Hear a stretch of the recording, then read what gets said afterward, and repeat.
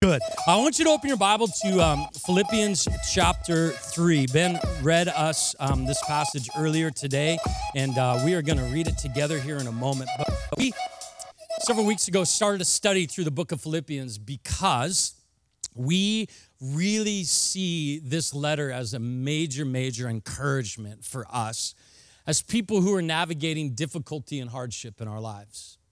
This letter is written by an author named Paul, first century. He's writing from a prison cell, as he is in captivity because of his faith. And he's writing to a church in Philippi that he helped start, that he's writing to encourage. And as he's encouraging them, he's so encouraged that they're being encouraged by his encouragement. And I can't help but think, like, God, how do you do that? How do you give somebody that kind of strength, that kind of centeredness, that kind of perseverance, that kind of courage, that here they are in the middle of one of the most difficult circumstances of their life. He eventually was going to be killed for his faith. He's just a couple years away from that moment as he's sitting in this prison. Yet he's writing, rejoice, rejoice in the Lord. I'll say it again, rejoice. He's calling the church to this place of joy over and over and over again. I go, God, those are the kind of people that we want to be, that are able to be in the midst of hardship and difficulty and yet find this ability to have peace and strength and centeredness and a mindset that's strong and clear and focused on the things of God and the purpose of God and the people around us. Like, wow, God, we're inspired. Jesus said, Grayson just quoted a minute ago, he said, in this life, you will have trouble. He never promised a pain-free existence, that this world was just going to bend to our needs and our desires all the time. He said, you will have trouble, but take heart, for I've overcome the world. We want to be a people who are able to take heart in the midst of whatever circumstance we find ourselves in. And so Philippians has become this letter, this study for us to understand, how do we do that? How do we take heart? How do we be centered and strong in the midst of whatever is going on in our lives? And so we find ourselves today in chapter 3. We're going to read verses 1 through 11 together. In fact, I want to read this out loud together. We've been doing this every week. And so if you would you stand to your feet with me again today? And let's read this loud and confidently and with passion and fervor and zeal and all those descriptors, right? All right. This is what Paul writes. He writes this in verse 1. Read together with me. He says, "Further, my brothers and sisters, rejoice in the Lord. It is no trouble for me to write the same things to you again, and it is a safeguard for you. Watch out for those dogs, those evildoers, those mutilators of the flesh. For it is we who are the circumcision, we who serve God by his Spirit, who boast in Christ Jesus, and who put no confidence in the flesh. Though I myself have reasons for such confidence. If someone else thinks they have reasons to put confidence in the flesh, I have more. Circumcised on the 8th day, of the people of Israel, of the tribe of Benjamin, a Hebrew of Hebrews, in regard to the law, a Pharisee, as for zeal, persecuting the church, as for righteousness, based on the law, faultless. But whatever were gains to me, I now consider loss for the sake of Christ. What is more, I consider everything a loss because of the surpassing worth of knowing Christ Jesus my Lord, for whose sake I have lost all things. I consider them garbage, that I may gain Christ and be found in him, not having a righteousness of my own that comes from the law, but that which is through faith in Christ, the righteousness that comes from God on the basis of faith. I want to know Christ, yes, to know the power of his resurrection and participation in his sufferings, becoming like him in his death, and so somehow attaining to the resurrection from the dead." Let's pray. God, this is your word. We're just inviting you here now by your Spirit, your power, your grace, God, to speak, to reveal, to move in this time, God, to meet each of us here in a life-changing way, God. There's people here that need to be encouraged today. Encourage them by your word, by your Spirit. There's some of us, God, that need to be convicted of some stuff. God, do that now. Lord, we just ask you to be here in a powerful way, speaking, leading, moving in this time. We trust you and we look to you. In Jesus' name, amen. You can grab your seat this morning. Have you ever noticed that you kind of have a go-to when things are maybe a little hard or stressful at work, or Maybe there's some family turmoil. For some of us, it's maybe like some level of entertainment that you want to go to, or maybe it's food. I don't know if anybody else in the room just loves chocolate, like sweets, right? Some of you are salty people. My wife, she loves like popcorn, like salty stuff. Some of you salty people in the room, like chips. So, okay, there's a few of you. The rest of us, right? Sweets, chocolate. Can I get some excitement about that? Like there becomes these kind of vices, these go-to, these lean into things. My wife always makes this time of year these pumpkin chocolate chip muffin amazing things. She always is having to coach me like, okay, babe, like just have one today. Can we do this? And I would eat four. If honestly, if I had like no awareness, I would just go for it.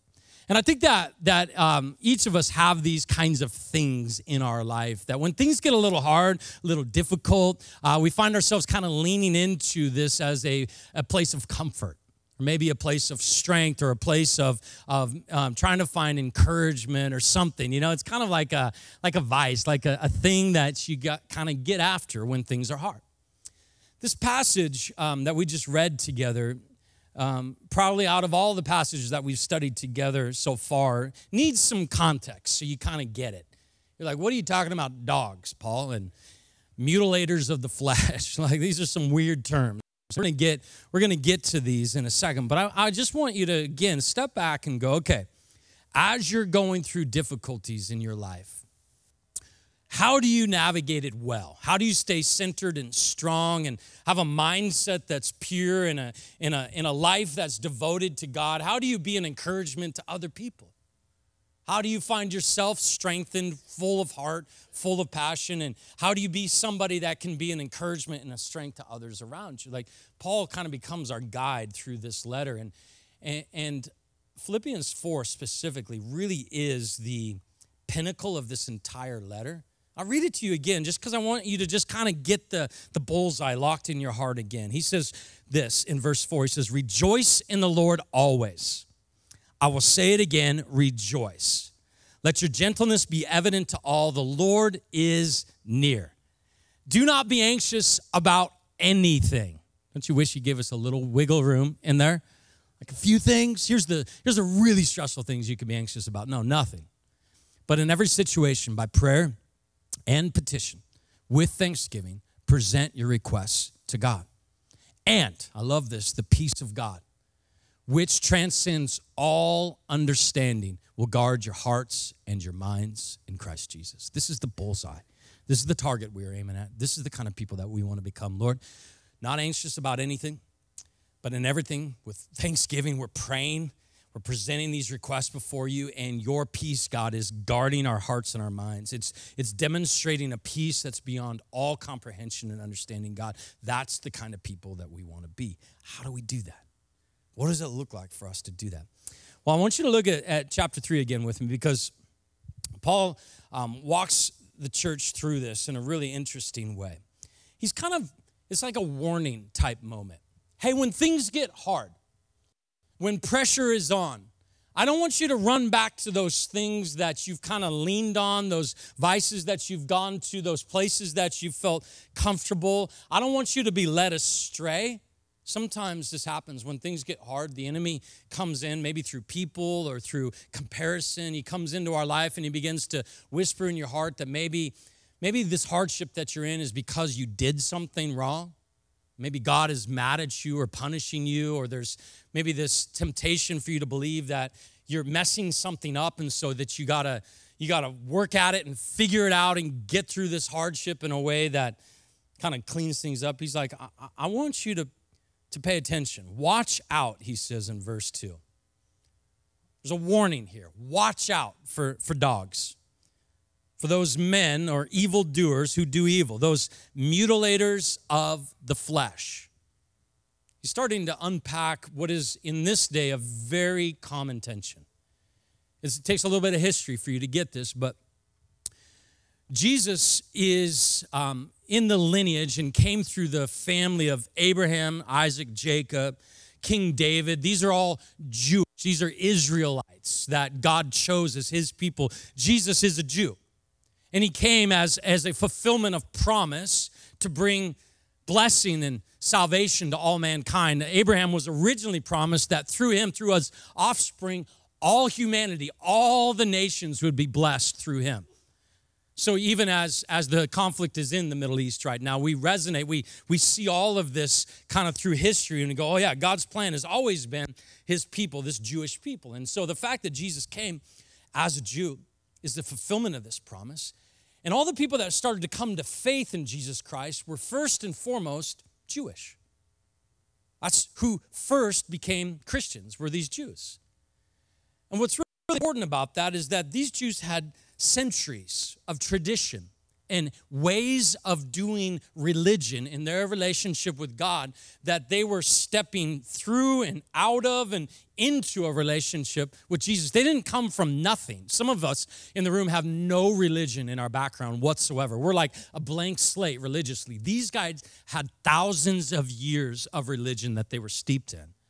And they came to faith in Jesus Christ with all these traditions, and then they began the job of sorting out what's essential for my walk with Jesus and what can I leave behind as a part of that Jewish tradition. You catch me?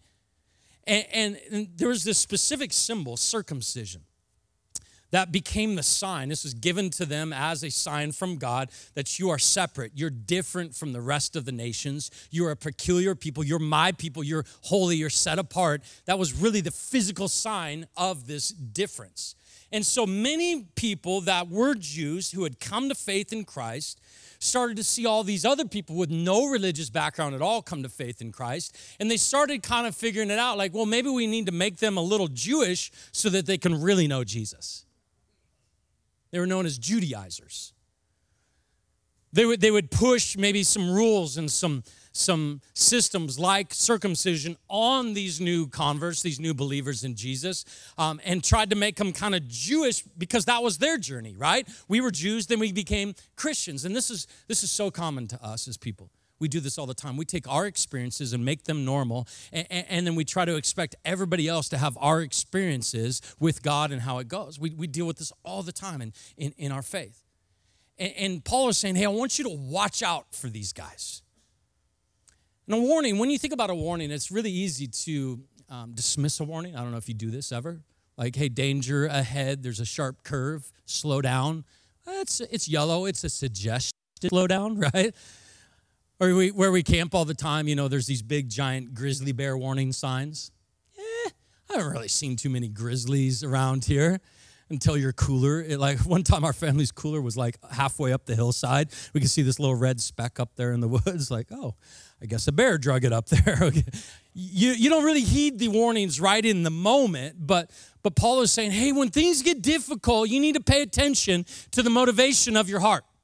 Pay attention to what it is that's driving you and where you're coming from. And watch out for these people in your life that are kind of evildoers. He calls them dogs. These people that are drawing you into the old way of doing life where your religion now is based off of the work that you are doing to try to find peace, to try to find strength and centeredness in the midst of this hardship that you're in.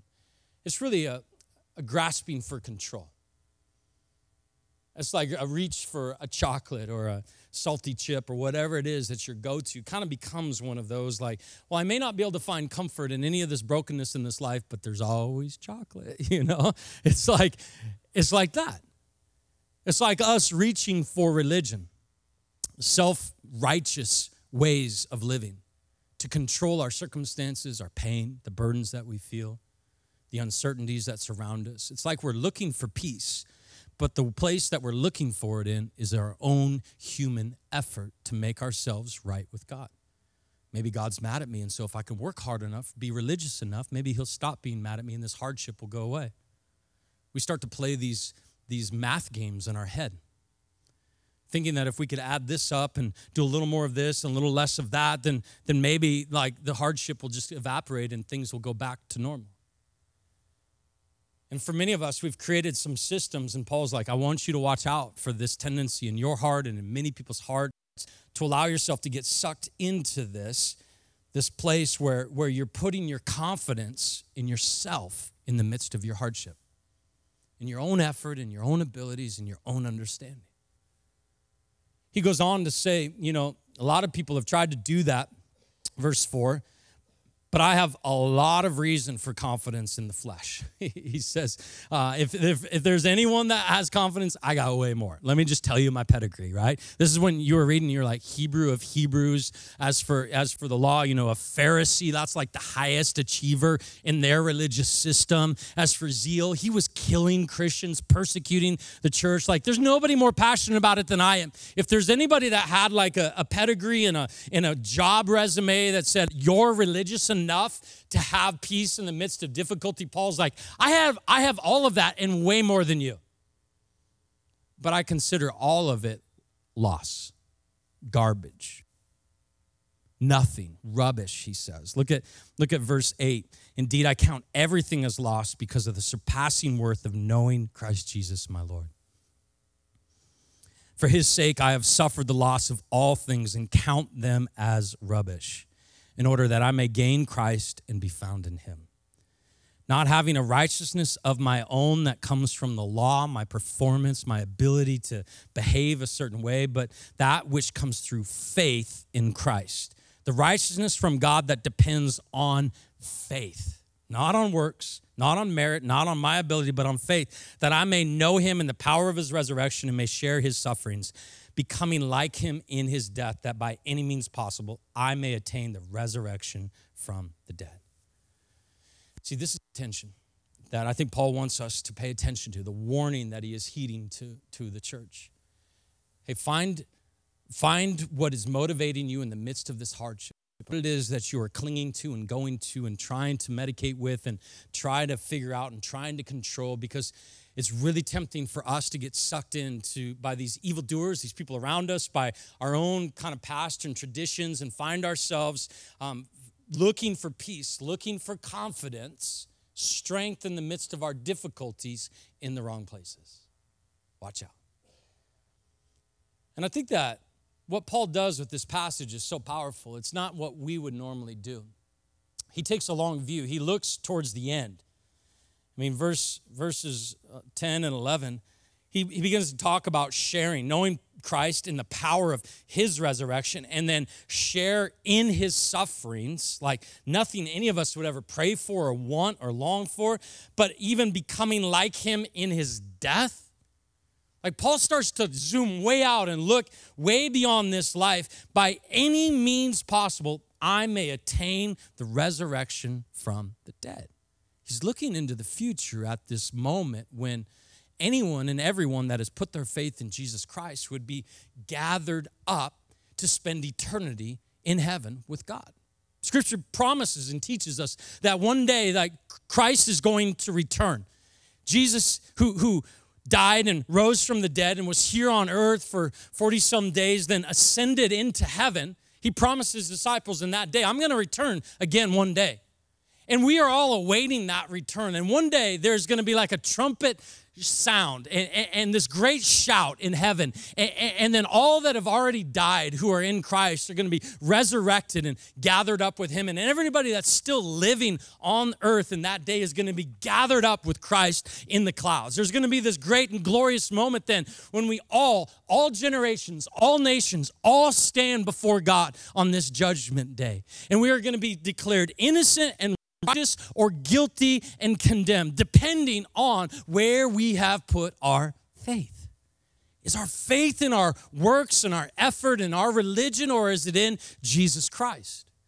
And that great and glorious day is the day that Paul is looking forward to with passion and excitement and the ability to endure. And I think that this is really powerful. Like for generations and centuries upon centuries, people have endured really difficult things with the ability to look ahead. Look to the greater prize, not to the temporary suffering and the brokenness and the pain of where I find myself right now. I was reading this summer from an author who endured the concentration camps. And he was a psychologist as he went into the camps, a doctor, and he began to develop a theory while he was in the camps. I think he was in 6 different camps. His name is Viktor Frankl. And he wrote a book called Man's Search for Meaning. And what he concluded through these times in the camps was that those that had a greater purpose beyond just not dying had the ability to endure through all this difficulty every day. I mean, hunger that nobody has ever been able to describe, suffering that nobody has ever been able to capture, fear of death every single day. Like hardship that none of us could really even categorize. These people lived through day after day, trained from different camp, working in the most brutal, relentless of conditions. And to hear him recount all these moments, he always seemed to bring it back and was able to nail it down to those that had something to look forward to, had this amazing ability to endure the difficulty that they found themselves in. And that's him finding the truth of God's word in the midst of a really impossible situation. And I bring this to you today so you can kind of see, wow, a lot of us have been in hardship and difficulty, trying to figure out how to stay centered and strong in the midst of it. And I think Paul really shows us right here. Hey, I don't want you to get caught up in all of this and forget where you've come from and forget what it's all been about, that there is a resurrection of those that are found in Christ that is coming one day. And that you can actually put your eyes and your attention and your focus and your rejoicing in that resurrection. And it seems like that's where Paul's fuel and his passion is coming from, is like in this anticipation of this great and glorious day. And for you and I think it's important that we just kind of come back to this and go, all right, there's some important pieces for us to learn from this passage. One is this. The whole first warning section of this passage is a reminder for us today. If you're taking notes, you got to get this down, that grace is all we have. Watch out for anything and anyone that would try to lead you into a place where human effort is becoming your means of figuring out this life or the life to come. Watch out. Grace is God's unmerited, unearned, undeserved favor on your life. He contrasts, he says, there's these mutilators of the flesh, these guys. He's like, in verse 3, he says this, for it is we who are the circumcision. Who are those ones? We who worship by the Spirit of God, who glory in Christ Jesus, and who put no confidence in the flesh. Those are the ones that have actually experienced the favor of God on their life. Those that have determined that it has been the grace of God from the very beginning, and grace is all we have. We put no confidence in our human effort. We put all our confidence in the grace of God. Like, think of this. Like, it was the grace of God that gave you that grandma that always prayed for you. It was the grace of God that got you in these doors today. It was the grace of God to get you in that jail cell sober enough to read that passage in Scripture. It was the grace of God that got that coworker to share with you the hope that they have in Jesus Christ. It has always been the grace of God, and it will always be the grace of God. It was God's love, God's effort, God's desire for you to experience life in Him. It has been the gift of Jesus Christ from the beginning. Nothing any of us have ever done have got us right with God. It has always been His grace. Grace is all we have. When it comes to us enduring well, there's a temptation to begin to put our faith back in those places that we used to lean on. Don't do that. That's the warning. Remember, it's grace. Think about where you go. I joked about chocolate and popcorn, but maybe for you it is your pedigree. Well, I've always been in a Christian home. That pedigree will not make you right with God. I've grown up this way, Richie. I've always believed in God. This notion gets thrown around all the time. I've believed in God. An idea of God, a notion of God is so much different than a relationship with God. And I would encourage you to not lean into a pedigree, or maybe you're one of those people like me that kind of lean into passion. He says zeal in this passage. He said, I was the most zealous. I was persecuting the church. I do this all the time. When hardship comes, I get more passionate. I'm like, I'm going to work harder and longer and more urgent than anything and anyone and any time ever in my life, and I'm going to make it through this thing. And it's like we apply our human effort and our human volition to try to get our way through this hardship and this difficulty. That is empty. and lifeless. Grace is all we have. For you, it is just rule following. You feel like maybe God has been mad at you and it's you that stepped out of line, and so now God is punishing you. All of that is false. It has always been God's love that has drawn us to himself. It has always been God's love that we can never be separated from. It has always been God's love. It has never been our efforts and our abilities to check boxes and do religion. I would warn us, even here at Real Life, we have so much passion around, you need to be in a group, and you need to start leading a group and start serving around here, and Thanksgiving boxes, and let's go bless. Like, if we're not careful, these all become little check boxes that we create a system of us feeling good about our relationship with God. None of that makes us right with God. It is grace. It has always been grace.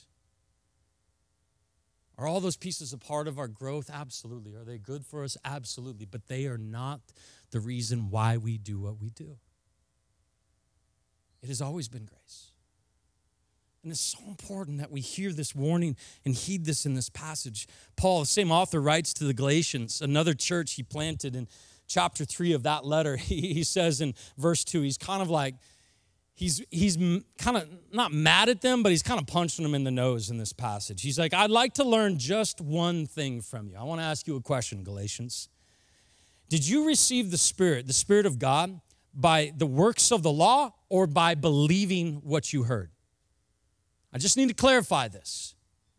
Where did it come from, the gift of God's deposit of his Spirit inside you? Was it from you doing enough righteous things to make yourself right with God? Or was it by you learning to believe in what you heard? He says, are you so foolish? After beginning by means of the Spirit, are you now trying to finish by the means of the flesh? Have you experienced so much in vain? Every moment in the presence of God, every bit of God's grace and love in your life, if it really was in vain. So I ask, again, I ask, does God give you his Spirit and work miracles among you by the works of the law or by your believing what you heard? I think it's such a good question for us to evaluate the motivations of our heart. Go, yeah. Why is it that when things get hard and the pressure is on and the stress is real, that I find this want inside me to try to control things and get things back under the way I know they should be, and you've created a little system for yourself. And this is Paul just kind of rattling all of us, going, wait a second, it's always been grace and it will always be the grace of God. It has never been you. It has never been your effort. It has always been God's love, his unmerited favor poured out on your life. It has always been his initiative, his desire for you to experience the life that he gave you and made you for. It has always been the grace of God, and it always will be the grace of God. Don't allow yourself to get off course in the midst of this hardship, trying to make yourself good enough somehow to get out of this hardship. It is a trap. And that is evil. It is a temptation, and it will sidetrack and sideswipe your faith. You will find yourself in a ditch, and you will find yourself discouraged and disillusioned by religion. My encouragement to all of us is to heed this warning and go, you know what? If we got started in grace, let's not try to finish in the flesh. The other thing that he does that's so powerful in here, one is grace is all that we have. The second is this, is that if you're going to really endure well, you got to learn to embrace the resurrection. And this is hard for some of us. It's like heaven, like harps, clouds. I don't know about all that, Richie. Like, I like this life. I like these people. I like my family. Like, I love all these memories. I have all this stuff. You know, I don't know what it is. Maybe for generations in different parts of civilization through history, there's always been this longing for eternity. And maybe we're kind of numb to it because life has been so good for so many of us. We're so prosperous and so kind of pleasant in the way that we live this life. Our stresses are not the same. Paul is sitting in prison. Of course, you can rejoice in the resurrection when you're sitting in prison. But me here on the couch watching college football, you know, I got my chips and I got my chocolate. And like, I'm good. I want to encourage us that it's actually a spiritual discipline to begin to embrace the resurrection. There is a longing inside of each of us, and suffering always reveals this longing. This longing is for peace, for a freedom from pain, for justice, for things to be made right that are broken, things that are bad to be made whole and healed in the way they were intended to be. See, you are made with eternity set in your heart. That's that longing inside you, is for things to be whole and complete the way God originally designed this world to be. In the Garden of Eden, before sin and Satan entered into the story, this is the way it was fulfilled and joyful. The Bible says that Adam and Eve, they were in the garden, they were naked and they felt no shame. There was no shame, no guilt, no condemnation, no tears, no suffering, none of that. And then sin entered the planet, entered the story, and began to unravel all the goodness that God created. This is why Jesus came, was to restore all things to the way they were originally designed to be. This is the day that we look forward to, is this day of resurrection, where all of us will be gathered up into that moment of judgment and invitation into this great wedding feast, this banquet that God will be with his people and we will be with him, and we will experience the presence of God in a way that is so fulfilling, so peaceful, so overwhelming that none of us could even comprehend it here on this life. You have little glimpses, of like, oh, what would life be like if? You have longings, you have desires, but all of them fall so short of the reality of the resurrection. And so we look to Scripture and we go, oh, like, where did the New Testament is so packed full of like Jesus, if he was going to like encourage his disciples, one day, I know it's hard right now, but you're going to get a reward and it's going to be in heaven and it's going to be awesome. And they're like, yeah, I want that reward. Like, I feel like if Jesus said that to us today, we'd be like, is it better than chocolate? Honestly. And I really want to challenge that in me and in us. I want us to really embrace what we are looking forward to. James chapter 1 says, blessed is the one who perseveres under trial. Because, why is he blessed? Because having stood the test, like stayed strong in the midst of the difficulty and the hardship and the uncertainty and the pain and all the things that are going on, having stood the test, that person will receive the crown of life. Speaking of this day of resurrection, of the Lord, that the Lord has promised to those who love him.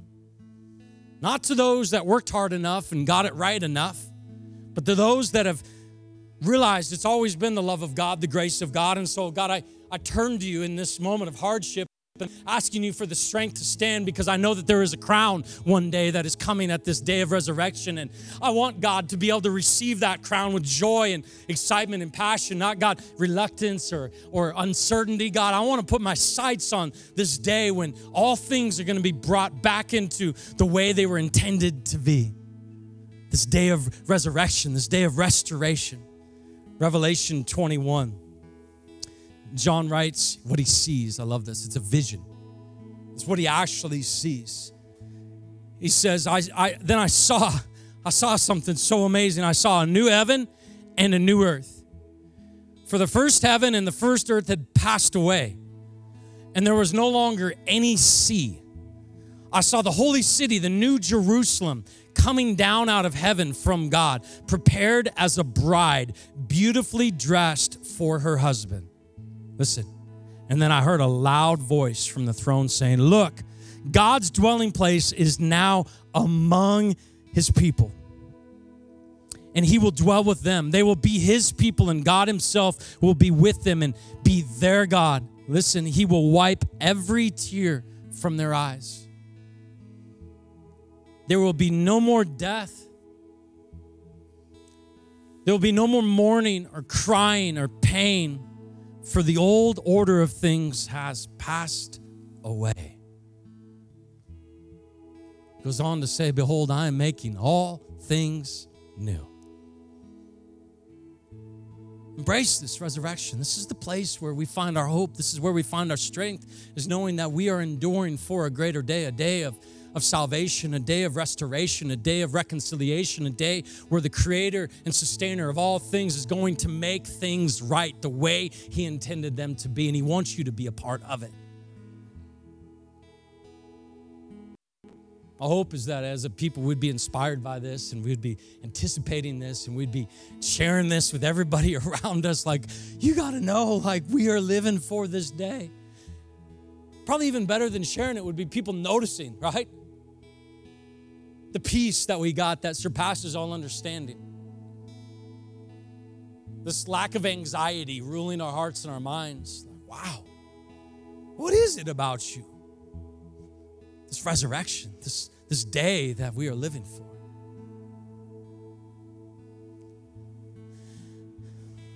I want to pray, and as I do, I can't help but think about some of you in the room that, like, religion has been your God. Human effort. God is inviting you out of that today to a real honest, open, authentic relationship with Him, where you're transparent, like, I don't have what it takes to make myself righteous. The Bible says none of us is righteous. No, not even one. Every one of us falls short of God's standard of righteousness. As you're recognizing that, and like, my best efforts are still not enough. I need a Savior. Jesus, be my Savior. Others of you started the race well. You started in the Spirit, but through hardship and difficulty, you found yourself leaning on the flesh. And the idea of the resurrection sounds nice, but you got work to do right now. And you're finding it hard to hope. And God is encouraging you today to put your hope in that resurrection that is not based on your effort, but on the grace of God, the favor of God, the love of God for you. Some of you have drifted off and God's drawing you back. Some of you have never known Him. He's bringing you to Him right now.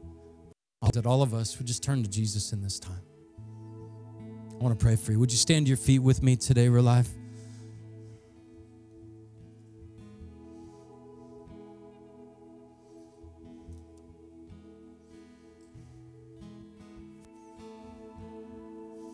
God, you see every heart here, and you know every story. You know every bit of our difficulty, our hardship, our uncertainty, God. God, you never stop, haven't stopped, will never stop loving, drawing. God, making it real and powerful who you are, just revealing yourself, God. You're so good at that, God. I pray, Jesus, that right now you would just reveal yourself in every heart here. Those that need to repent, give them the courage to repent. Those, God, that have lost their way and stumbled in the darkness, God, I pray that your light would shine and just draw them to a place of repentance and healing and restoration. God, those that are discouraged and just have become embittered in the midst of their hardship, God, I pray that you would release them from that bitterness right now, God, and give them the courage, God, to just embrace this love that you have for them, this resurrection day that you are bringing about, Lord. For those of us that have had a hard time anticipating this hope that we have, God, I pray that you would just bring the reality of heaven, God, to our hearts and our minds, and God, give us a sense of excitement and ability, God, to look forward to this day when all things will be made new, God. God, you're strengthening your church. You're giving us your grace to endure well, God, and I just thank you, Lord, for that. I pray, Jesus, that you'd meet each of us right here in this time. I love you, Jesus. In your name, amen.